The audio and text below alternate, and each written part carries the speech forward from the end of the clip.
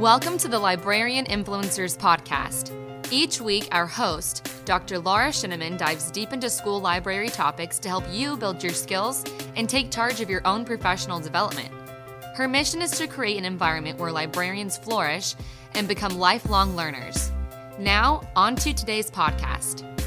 I'd like to welcome Jennifer Sturge to the Librarian Influencers Podcast. So Jennifer, it's so nice to have you here with us today, and we'd love to hear a little bit about your background working with school libraries.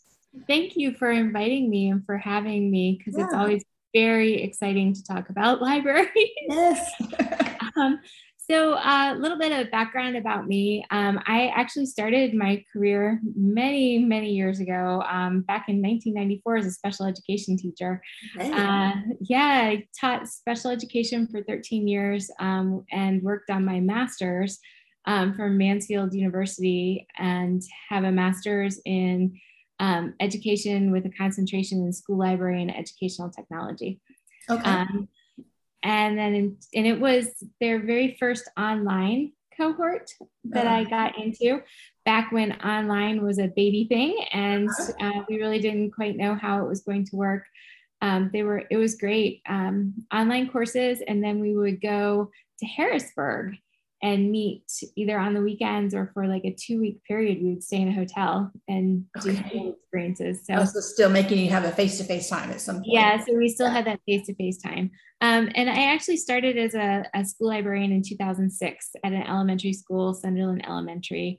And then in 2010, I moved to the central office and became a technology integration specialist because I love technology. Mm-hmm. And then that morphed into me becoming the specialist for school libraries.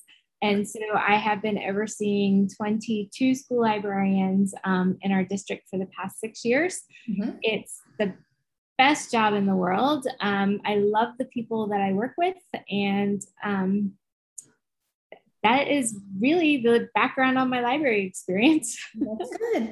And I'm so glad that in your district that they have someone like you in central office, because, as I meet more and more librarians across America and the world, they don't all have that kind of support. So that's awesome. Your district does that. Maryland is really wonderful. We have somebody for every county. They may have an additional role or two. Like I am the specialist for school libraries, but I also support 4 schools with instructional technology. Okay. But my main focus is the school library. Okay. And so what kind of things what's your day or week like? How would you describe that? It's different every single week. So with COVID, there was a lot of supporting the school librarians as they supported teachers, mm-hmm. and doing a lot of professional development with them so that they in turn could work with their teachers on learning how to use our learning management system and using all of our online resources. And then also I would split my time supporting teachers who were teaching students not only face-to-face, but also students who were at home, because we did a hybrid model. So supporting them with the technology. Typically my week looks like me spending as much time as possible in the school libraries, because that is my happy place. With 22 of them, and our district is an entire county, and it takes an hour to drive from one end to the other. Oh, wow. So one day I might start at the southern schools and just go in, support. I might help weed a little, work with some teachers, watch the collaborations that are going on, and then move on to another school.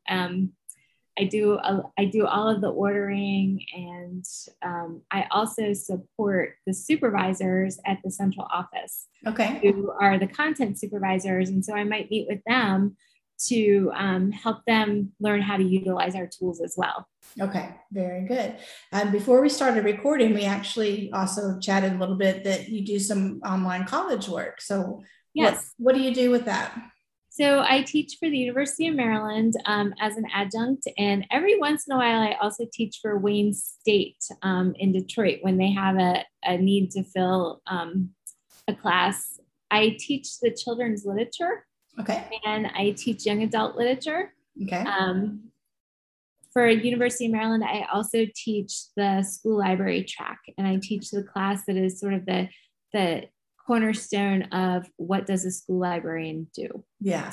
I love for people to hear all the extra things, because when you're just starting out, you may not realize your degree can lead you on, to other advanced careers, so that you've had several opportunities. It sounds like you've been able to take advantage of. So that's good. Absolutely. And I think one of the most gratifying things about teaching in the college program is when the students graduate and they tell me they've gotten their first school library job. Yes. It's so exciting. Yes.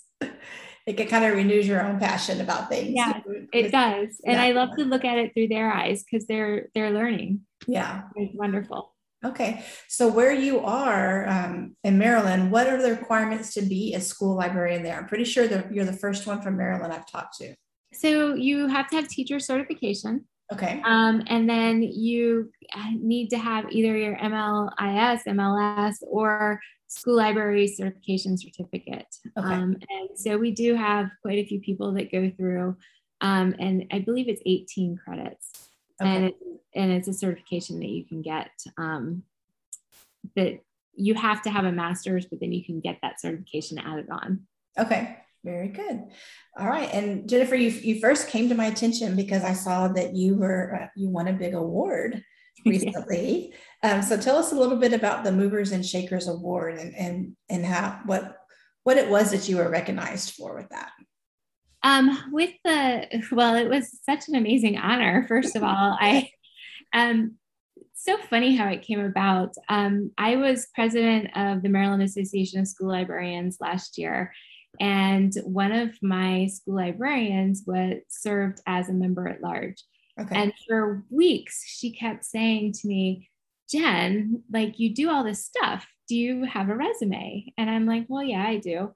And like, she kept saying, well, can you send me your resume? I'd like to see it. And I'm like, why would you want to see my resume? Like, I don't get it. Right.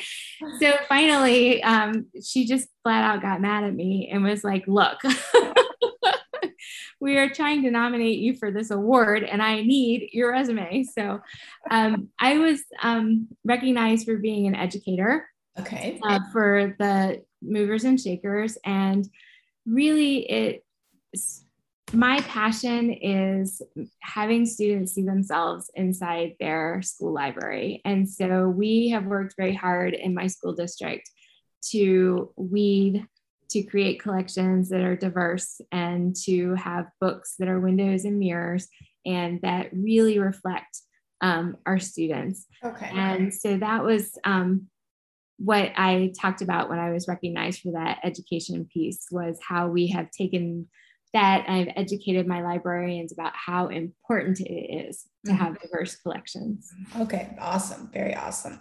And that, to me, that's like a lifetime achievement award. So many people just see that and think, oh, I could never, but so congratulations to you. That's quite an honor that you've gotten there.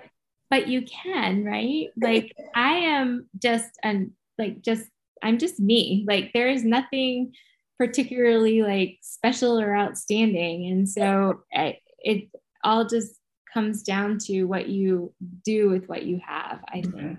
Mm-hmm. Good point. So, well, let's talk a little bit about your early days in the library. Yes.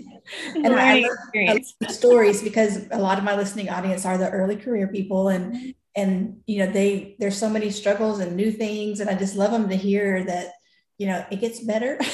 and that everybody has these experiences similar, at the beginning of their time. So tell us something that you remember about the beginning.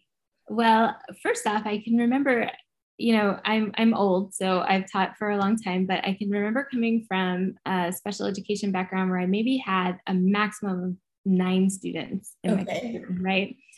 So I go to the elementary library and there's suddenly 30 kids. There were so many of them. just so many.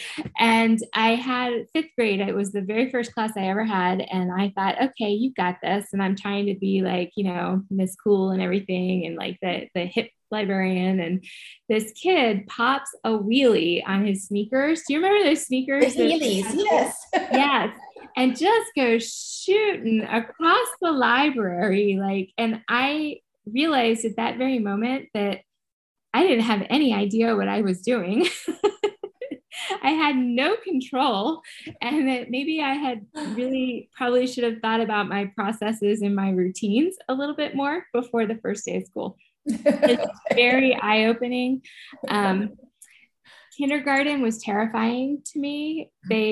Teachers would come in and they dropped them off the first day of school, and they were so little, and they just looked, it just broke your heart. They just wanted to be with their moms, they didn't want to be here with this stranger.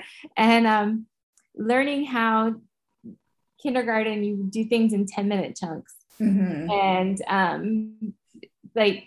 kind of how to navigate 6 different grade levels, kindergarten through 5th grade, and make those switches because they happened really quickly. There was no time between classes. It was one teacher left, the next one came. Also, it was just when I started in 2006, that was just when the technology was really becoming a reality, and learning to navigate, leveraging the technology that we did have with students. Parents were very resistant in the school I was at to having their children on the computer. And so kind of figuring that out was a huge stumbling block for me. And I did make a lot of mistakes in the beginning, and I learned from them and continued to change what I did. Okay. I went along. That's good. And my background is real similar to yours. I don't have the Healy story, but the elementary the crazy things, and with kinder. And I just remember my role at the beginning of every year as a librarian, I was just to take care of the crying kindergartners. Because, parents drop them off and leave, and I would not have library the first week, maybe 2 weeks. My whole job was to go, because we had half day kinder in the morning and a different half day come in the afternoon. And my whole job was just to comfort crying kindergartners the first couple of weeks at school. So. It's just so hard because they're just so little. Yes. But they also are some of the most rewarding students that you work with, because you see them grow so much over that year. Yeah. And they just come in knowing not how to do school to being these just amazing little humans by the end. Yeah. Very competent ones. That's good. Okay. So still thinking back in time, Jennifer, is there anything somebody could have told you that would have just been the perfect advice that you would have loved to know? Yes. And you don't have to do everything at once. And I'm actually looking at this right now. We rarely have a lot of turnover in our district, and we had several retirements this year. Okay. And so I have several new librarians, and they are so excited, and I love it. And they are wonderful balls of energy and just are bringing this enthusiasm.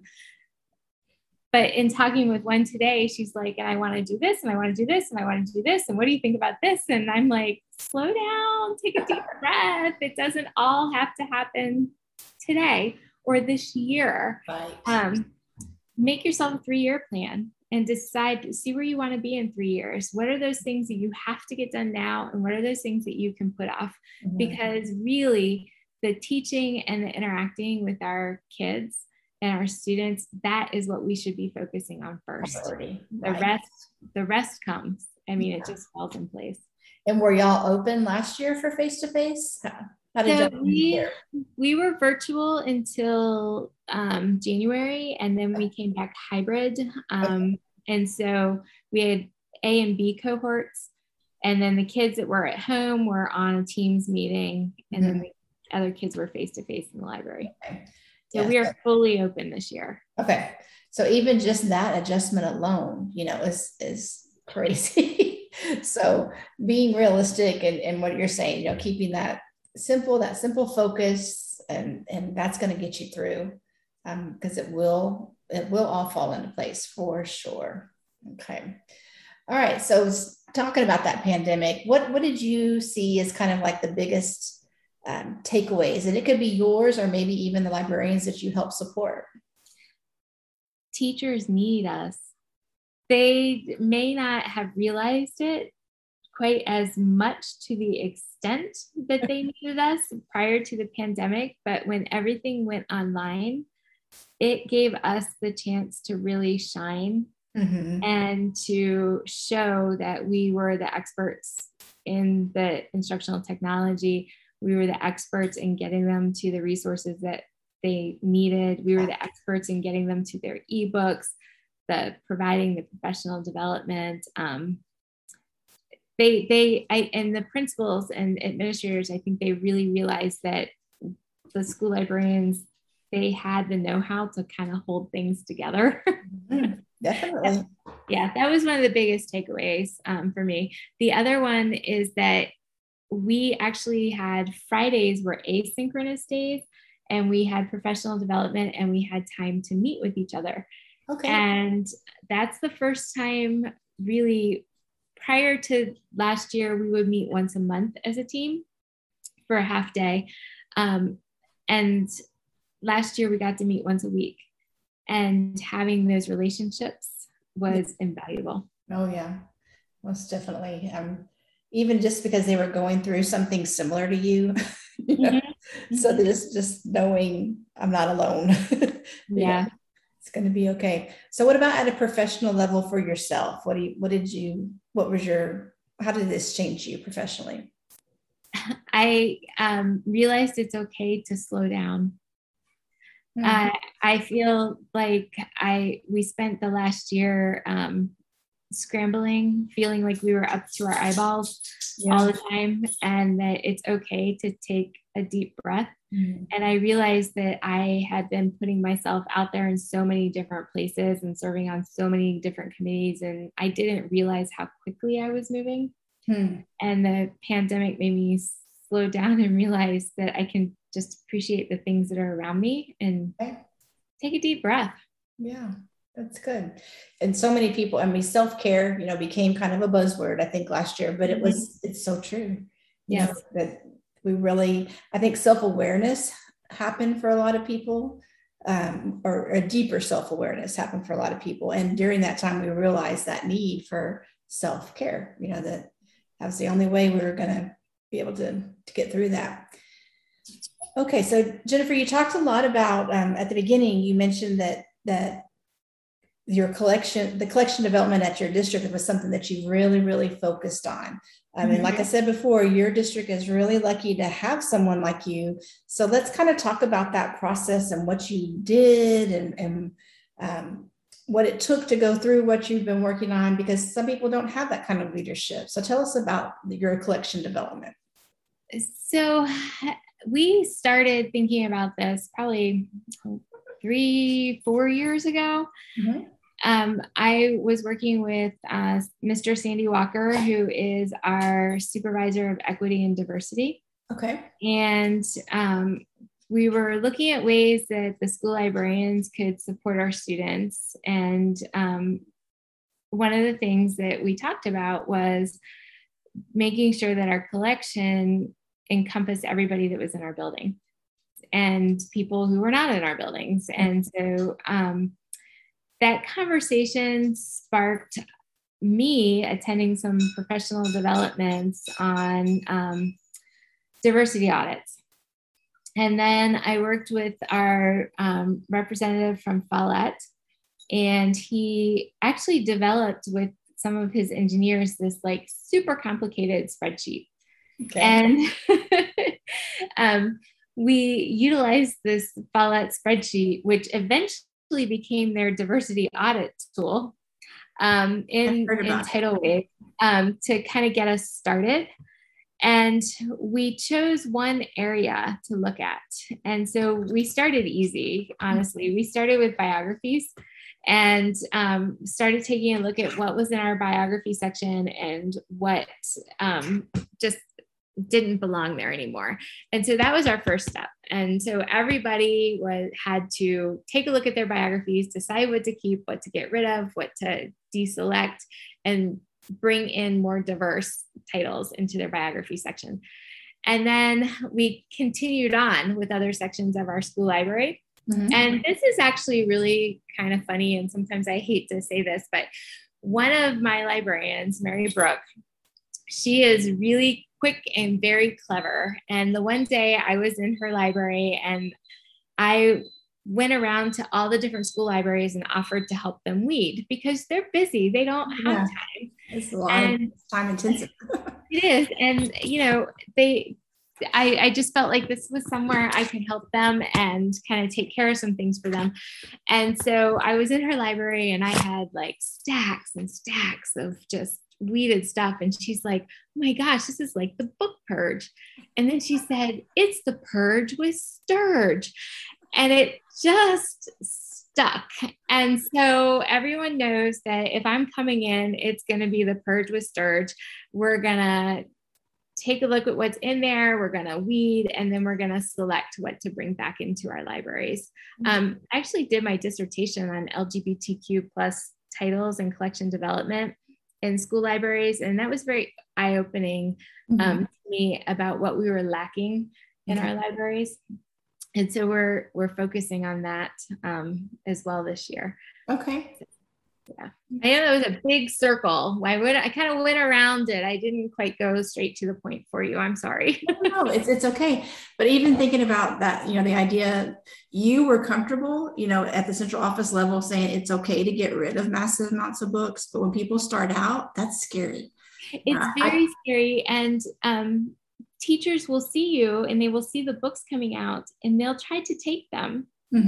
Because it's a book and you can't get rid of it, but it is okay to get rid of it. And as a new librarian, it is okay to get rid of it. Yeah. You know, you learn your students, you know what they need, and you know it's okay. Yeah, definitely. And I do want to put out a quick public service announcement, though. Make sure you find out what your district wants you to do with those books. You know, I was always in one district and I knew the one way my district did it, but there's different rules everywhere. Some will say, oh no, this was bought with so-and-so funds. It needs to go to the auction house, and the auction house will then decide what they're going to do with it. Or no, it's okay. We want things to go to the trash because you said this is for the trash. And others will say, no, you give them away, even though we don't want to give them away because we know, you know, it's outdated and not quality anymore. But do find out what your district's rules are. That is really good advice. I mean, we do have a form that you fill out and your principal signs on it. I sign on it. The director of instruction signs on it. So it is a process. Yeah. So did you have any principals that were kind of adverse to big weeding jobs like that? There were a few. Okay. And so how did any advice for dealing with their comments? I have a script that I'm happy to share. It's not memorized, but I have a little paragraph that I have for some of the school librarians, especially the new ones, that they can say this statement and tell their principal that they can reach out to me. Okay, that's good. I don't know if you're willing to share that script. If you are, maybe another person's central office could adopt it and modify it and make it their own. Sure. Because I mean, it is scary. And I think another thing too, for any experienced librarians who are listening, or even for the newbies, ask an experienced librarian to go to weed with you, you know, that first time. That yours were lucky to have you alongside with them, but having somebody there that, you know, just in your ear. Yes. Susan Gaucher, who is the East Baton Rouge. Yes. She actually inspired me to be the one that went in to do the weeding, because she does that.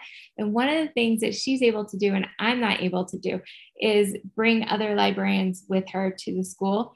Okay. And they will weed, and she will allow the librarian whose home billing it is to take back 5 books. And that's it. 5, okay. And I just think that that's so funny. That really is. Okay, but what you're saying is so true. Even though you are reducing the number of books up front, You're helping the kids find things easier. It's amazing. I mean, you would think there's not as much there for them to choose from, but no, they choose it even more because now they can see it. It's not crammed in there. And you can turn books to face out. So they can, yes, it's wonderful. And, years ago, I used to think like he who dies with the biggest collection wins. But now it's he who dies with the best curated collection. There you go. That's good. I guess I should say she who. We have lots of she's, that's for sure. Yes, that's part of our diversity we need to work on in our field. Okay.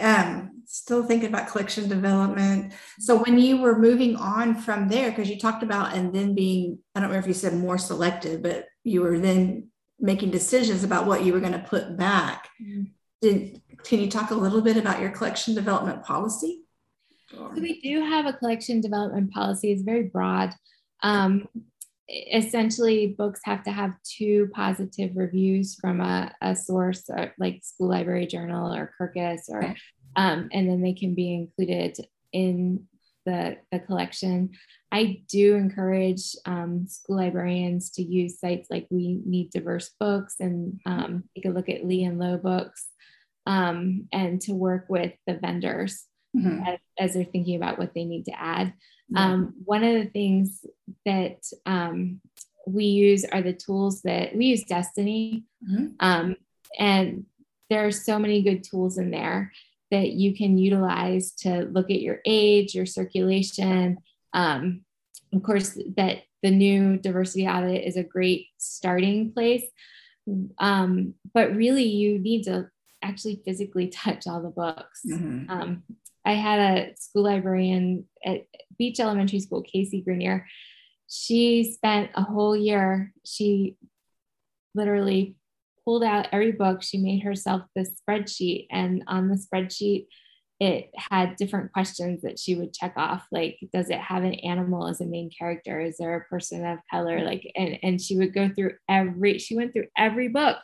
It was amazing. I don't know where she found the time or the energy. But those are some of the things that we think about when we're selecting, is using the resources that are available to us. And it's really helpful to just know that they are there. And if you are a new school librarian, learn how to run the reports that are in your system. Because I can remember there's some that will tell you, you can run reports on books that haven't been checked out for 5 years or more, something like that. There's just a lot of different parameters you can set up to really find, but even then it might be a great book. You just haven't had it visible to everybody yet. So, okay. And I'm just thinking another thing I saw one time, this was a librarian totally on her own. So she did not have time to do a whole reading or a whole inventory kind of thing. So she got caution tape, that yellow caution tape, and she would block off one section at a time, like the A authors in her fiction. She would caution tape it off and nobody could touch that part. And as she found time, she would go and work in the A's, and then she'd move her tape to the next part. But she eventually, was able to work her way, around the whole library. But it's hard to fit that in, especially if you're on your own. And especially if you are on a fixed schedule, like our elementaries are on a fixed schedule, and they are going from the time they walk in to the time they leave. So, but 5 minutes just to pick a shelf. That's all you got. So do you have any other kind of first tips for people as they're starting out? Again, it doesn't all have to be done at one time. Choose one thing that you're interested in, one thing that you might be a little bit more passionate about, and focus on that as you start out, and the other things will come. Yeah. Okay. So Jennifer, as we're starting to wrap our time up together, you are super busy doing a whole lot of things like you mentioned earlier, but what do you do to keep growing and to keep learning yourself? My husband actually just texted me today and said, since you have all this time on your hands, our children are off to college. My daughter's a senior at Maryland. My son just started his freshman year at Clarion. and my husband just retired. So it's, you know, he said, what are you going to do with yourself? And I said, well, maybe I'll start a second doctorate. And he texted back like, ha, ha, ha. So just to kind of keep myself sharp, I did earn my doctorate in April 2021. And my research was on collection development of LGBTQ plus materials and the library environment, and how that influences our collection habits. So that was how I kept myself sharp the past few years. Yeah. It was exhausting, but so worth it.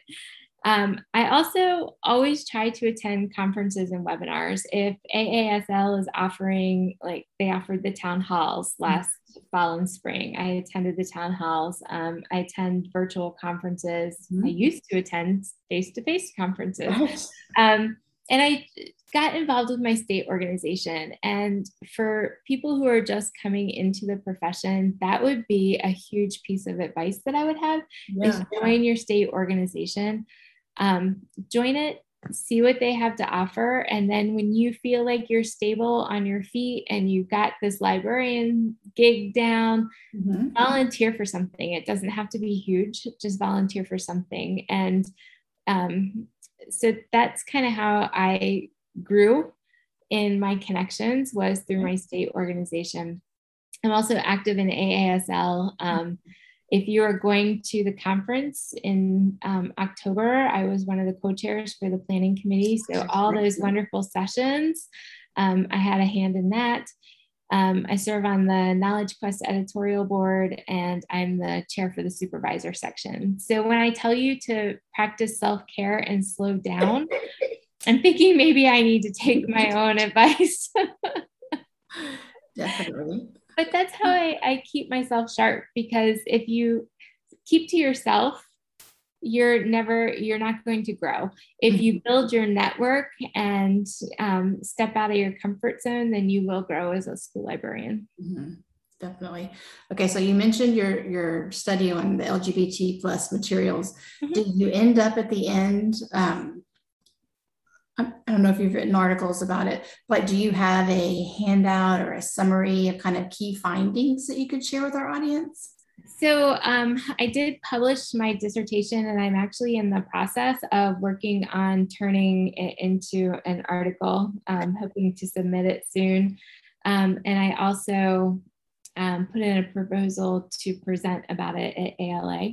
Okay. I will say that there are some amazing things happening in our school libraries, but we still have some room to grow. Okay, and I know, Jennifer, also that you had mentioned you do adjunct faculty work, and I know that's definitely makes you stay on your toes learning about things, you know, being up on the readings that you have in your students read.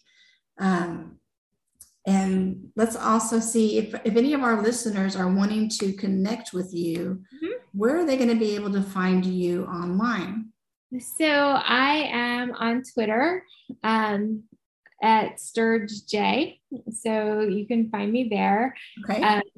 And I do tweet every once in a while. I go in spurts. Like I tweet a whole lot and then I'm quiet.